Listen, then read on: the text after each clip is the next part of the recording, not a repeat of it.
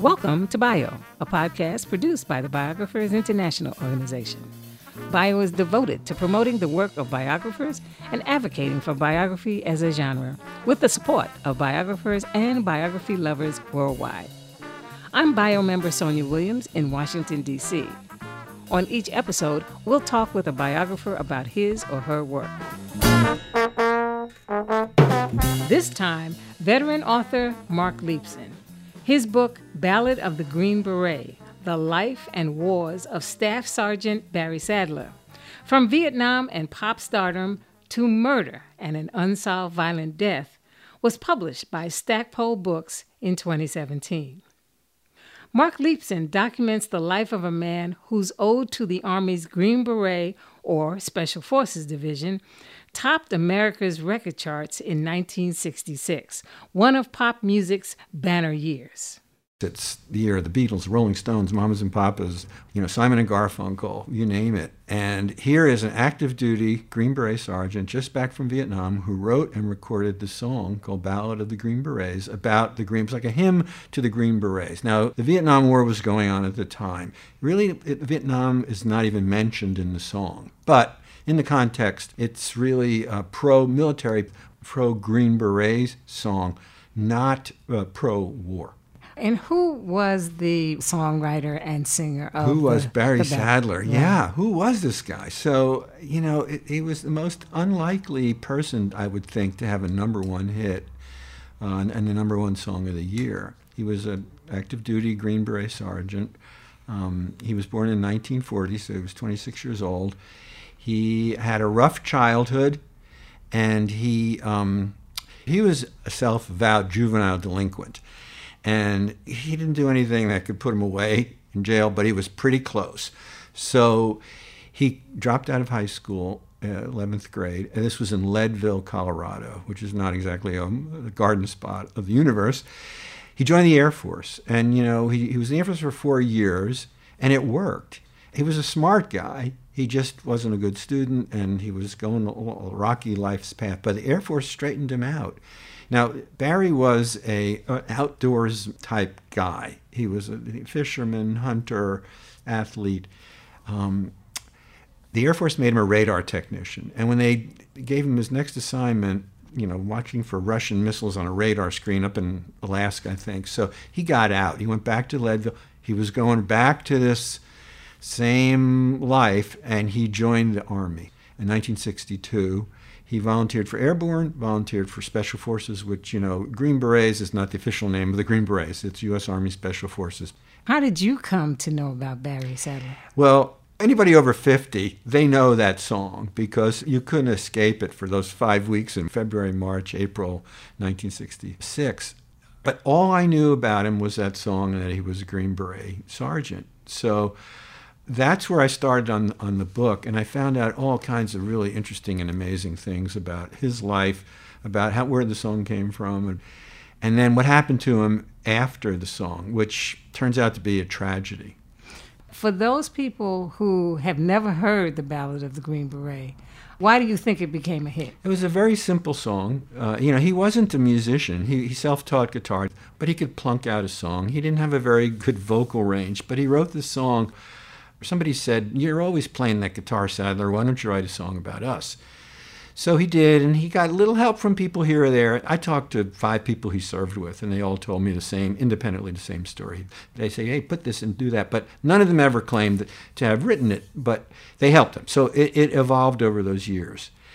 It's a kind of folk song, kind of country, just a little bit, and simple melody, simple rhymes, but somehow it caught the popular imagination, and it sold like crazy. And for a brief moment in time, his 15 minutes of fame lasted about a year, maybe 9 months. Yeah. Mm-hmm. Okay, now I noticed that the lyrics are not even in the book. So how do you write about a song to get someone who's never heard of it to understand what it's all about? I didn't even realize the lyrics were not in the book until someone pointed it out to me later. My editor didn't say anything.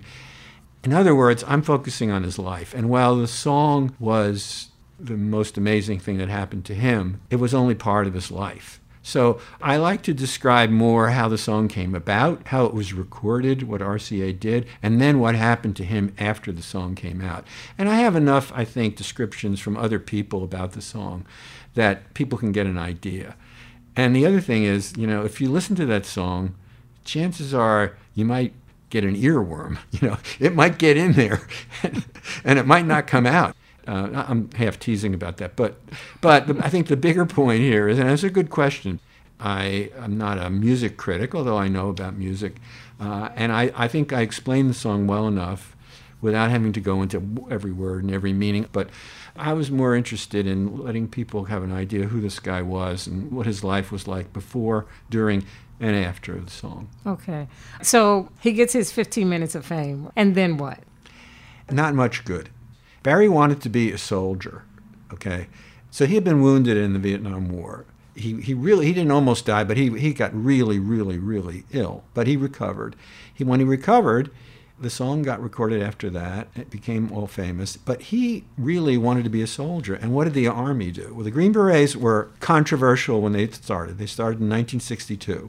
But they were still always looking for positive publicity. So what did they have? By the way, he was recruiting Poster Handsome. He looked great in the uniform. So from February of 66 until May of 67, the Army took him off regular duties and sent him out all over the country to appear at state fairs and VFW conventions and everything in between to promote Green Berets and the Army. So that's what happened directly after the song came out. One of the things that is really pretty fascinating in your book is that the descriptions of what it was like when Barry Sadler landed in Vietnam to start his tour. The descriptions were vivid and all. So I wanted to ask you, was that a result of anything that he had written or your own experience as a Vietnam vet? How did the vividness really come about? No, thank you for pointing that out, because that was something I really, really was concentrating on. So I am a Vietnam War vet, and I've been a journalist and author for 40 years, and I've been writing about the Vietnam War for most of that time and Vietnam War veterans. This was my 9th book, but it's the first one that really, I did edit the Webster's New World Dictionary of the Vietnam War, but this was my first book that wasn't a reference book that dealt with the Vietnam War in a large way. So I really wanted to place Barry's life and his experiences in context with what was happening in the Vietnam War, both in the war and at home, because that's important.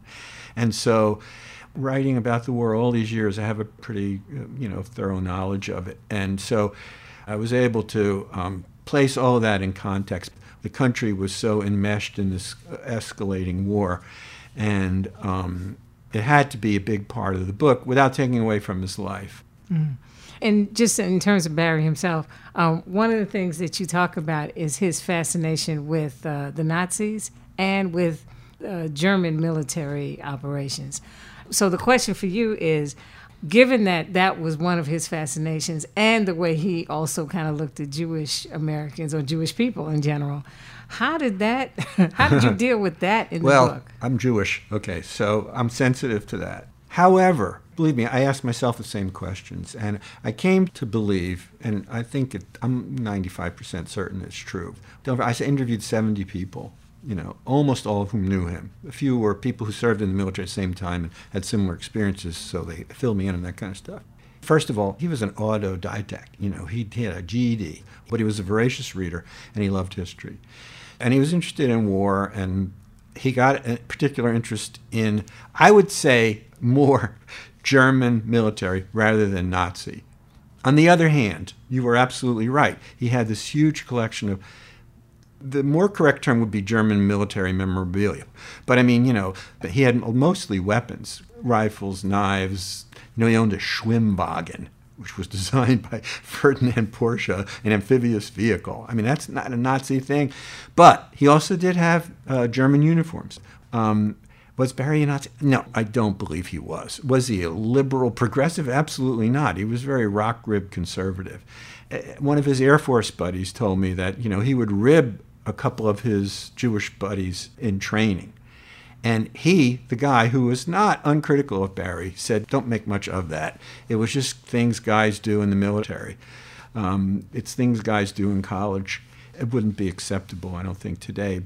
And then I didn't find that anywhere else in his life, before or after. Okay. I did find some pretty far-right thinking, especially after. But I didn't find any, anti-Semitism or Nazism. No, I wouldn't say that. All right. So then how did you come to even pick him to write this biography? Good question. I mean, why Barry Sadler? Well, a friend of mine who is an author, his name is John Mort, he writes fiction. And he got fascinated by Barry and wanted to write his biography. We had email back and forth. He was telling me about it. And then he got into a fight with his agent, who had only sold his fiction. Anyway, when we were emailing back and forth, I said, look, if you ever don't do this, man, I would love to try it. So one day I got an email, and he said, I'm not going to do it. And he is such a good man. He sent me a lot of material that he had gathered. Wow. Then I had to convince my agent, who's also a Vietnam, well, I'm sorry to say he died last summer, but he was a Vietnam War veteran. And he was a little skeptical at first, and then he loved it. I wrote the proposal, and he sold it.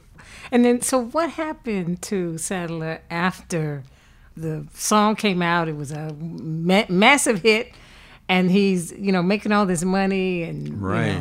What happened? Money. I mean, he had two little kids. He was a staff sergeant. He was making $350 a month. The first royalty check was $50,000.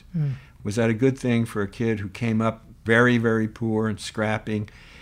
It turned out not to be. What happened to him was, in a nutshell, he got out of the Army as soon as he could because he thought he could make a future in music and showbiz. Well, guess what? It didn't work. He blew all the money. He and a buddy started a film production company. They didn't make any movie, and he was in one really, really bad movie. So anyway, he was broke by 1973. They moved to Nashville, where his wife and he thought he could revive his music career. Well, it didn't work. Name another Barry Sadler hit. There weren't any. There was another album. There were a couple of singles. Actually, there were two more out. Nothing happened. So he did have a second act in that I told you that he loved history. So he started writing pulp fiction novels. Were they good? No, they were not good. I mean, as a biographer, I had to read them. So I read the first one. Oh, boy. I had to read the second one. Oh, gosh. Read the third one. Oh, no. Well, he wound up writing 22 in a series called Casca, the Eternal Mercenary, based on the legendary Roman soldier Casca, who allegedly lanced Jesus on the cross and was condemned to live forever. I talked to three of his editors, and one of them described them as male romance novels. Okay, a lot of violence, a lot of guns, a lot of sex, a lot of dead bodies, a lot of action. So it's not my kind of thing, but I guess if done right, they can be good. But they were very popular. In fact, they're still popular. People still talk about them today. So that was a good thing. What wasn't a good thing was that when they moved to Nashville, he was doing more drinking and running around than he was doing writing his books. And things got really bad at home. He had another child. He had 3 young children. And there was the murder. Yeah, and obviously the murder is part of your title. So that's right. Interestingly enough, I like the way you started. You start with the murder. Did you do that on purpose? Yes. Why did you start with the murder? You know why I did? Something I heard at a bio conference. Honest to God, a couple of years ago, somebody said, make your introduction or prologue the sexiest thing you have. What could be more sexy than the phone ringing at 3 o'clock in the morning in his manager's house, and it's Barry saying, you better get down here right away, I just killed a guy. So, yeah, I mean, 100% I owe that to bio. And not that I didn't do that in a way in my other books, but in this one, I had a really dramatic thing to write about. Yeah, he killed this guy. Barry was running around with a woman. This was her ex-boyfriend. The guy sort of threatened them. And Barry went after him and shot him. And then, of course, he lied to the cops, but the detective who investigated didn't believe him for a second. The detective is, to this day, Jim Sledge. I went out to Nashville and talked to him. He showed me all the evidence. He took me to the scene of the crime. He's still not happy with what happened because he believes the DA caved in. But nevertheless, there was a plea bargain. And then he wound up, long story short, serving 30 days in the county jail without even a locked door. Then things got worse at home, and he decided to leave, and he went to Guatemala in 1984. Now, before you go to Go ahead. Guatemala, did you have access to his family, to his wife, and to others? Were they willing to talk about this whole period? Yes and no. None of his 3 children would talk to me. His wife, who's still alive, did, and then she didn't, and then she did. So I wound up talking to her for 3 or 4 or 5 hours, I guess. It was delicate. Well, how do you ask about this? But she was forthcoming to a pretty good extent. Now, his literary agent, who lives in Nashville, was great. He was with him that whole time. And he told me an awful lot of stuff, as well as a couple of guys he hung around with. So I got a pretty good picture of all that. It wasn't a pretty picture. And you have to go where the facts lead you, but it wasn't the most fun thing to write about. Mm-hmm. Okay, so in 1984, he went to Guatemala. Why Right. Guatemala? He had been there one time and he kind of liked it, and things were bad at home. His wife kicked him out of the house. And he told people that he was a mercenary. Now, remember, mid-'80s Guatemala, Central America, every country down there was either a revolution or a civil war or both. Honduras, Guatemala, El Salvador, especially Nicaragua and El Salvador. Well, he let on that he was a mercenary fighting for the Contras against the Sandinistas in Nicaragua. But what I found out from talking to people who were there, basically he was drinking and carousing. He had a favorite bar, the Don Quixote bar. And he was drinking and carousing and writing the novels. They kept writing those novels and spending all the money. So what was if you had to look back and assess, what was the hardest thing about writing this particular biography? I think it was frustrations in talking to the family. I really, really wanted to talk to the children. He was a public figure, so there was a lot of good primary source information out there. I got newspapers.com and newspaperarchive.com, which I found a lot of great stuff there, and I was able to piece together a lot of. Now, the other good thing was that Barry was considered a public figure as far as the National Archives are concerned. So his military records are in the public domain. So would there be any advice you would give to someone who's going to embark on a similar kind of biography for a military person who is well known? Or even not as well known? Well, don't expect to hit the bestseller list and don't expect to make a lot of money, but do it. Look, the military leaves a great trail. Now, I'm talking about personnel records again. Now, there's a whole different thing called unit records. You can go to the National Archives here in D.C., College Park, Maryland, and they have the unit records. And, there's millions of records. It takes time to dig them out, but go for it. That's what I say. And here's Mark Leifson reading from his book, Ballad of the Green Beret. When the telephone rings at 6:20 in the morning, the news rarely is good. The news wasn't very good at all when the bedside phone at Nashville literary agent Robbie Robson's suburban home bolted him awake before dawn on Saturday morning, December 2nd, 1978. His client and friend Barry Sadler, the former Green Beret staff sergeant, whose song, The Ballad of the Green Berets, was the #1 hit single of the year 1966, was on the other end of the line. Sadler, 38, was nursing a mug of coffee at a Shoney's restaurant in Hendersonville, a Nashville suburb. It had been a long, violent, memorable night. "Robbie, it went down last night," Sadler told his half-awake manager. "What went down?" "I shot him. I shot the dude. Would you come out here and let's talk?" Sometime between 10:30 and 10:50 the night before, on Friday, December 1st, 1978, after an evening of drinking that started in a bar called the Natchez Trace Lounge, Barry Sadler shot and killed a washed-up country music singer-songwriter named Lee Emerson Bellamy. Barry gunned him down in the parking lot of the Knollwood Apartments in one of Nashville's quiet suburbs. Bellamy, a 56-year-old World War II veteran whose police record was almost as long as his recording credits, had made the mistake of trying to barge in on Barry and his female companion, Darlene Sharp, Bellamy's former girlfriend. For weeks, Bellamy had been harassing and threatening the 25-year-old waitress and would-be country music singer, as well as her famous former Green Beret friend. On this night, though, Lee Bellamy was not up to no good. He was looking for some recording equipment he'd left in the apartment. When Barry Sadler realized it was Bellamy ringing the apartment's doorbell, he bolted out the sliding patio doors, armed with a .38 caliber Smith & Wesson revolver and a nightstick given to him by the Chicago Police Department in 1966. When Bellamy saw the former Special Forces soldier, he hot-footed it back to his dilapidated white 1970 Ford cargo van, jumped in the driver's seat, and grabbed his keys. Sadler then ran up to the van. That's when Lee Bellamy made a literally fatal mistake. He dropped his car keys at his feet near the gas pedal. Then Bellamy looked up and turned to his left. The last thing he ever saw was Barry Sadler firing a shot with his .38 through the driver's side window. The bullet hit Lee Bellamy directly between the eyes. The shot propelled him backward, and he landed between the van's two front seats. Barry then walked around to the other side of the van, pulling the sliding door open, climbed inside, and tossed a .38 on the floor at the bleeding Bellamy's feet. Then he commenced to beat Bellamy with a nightstick.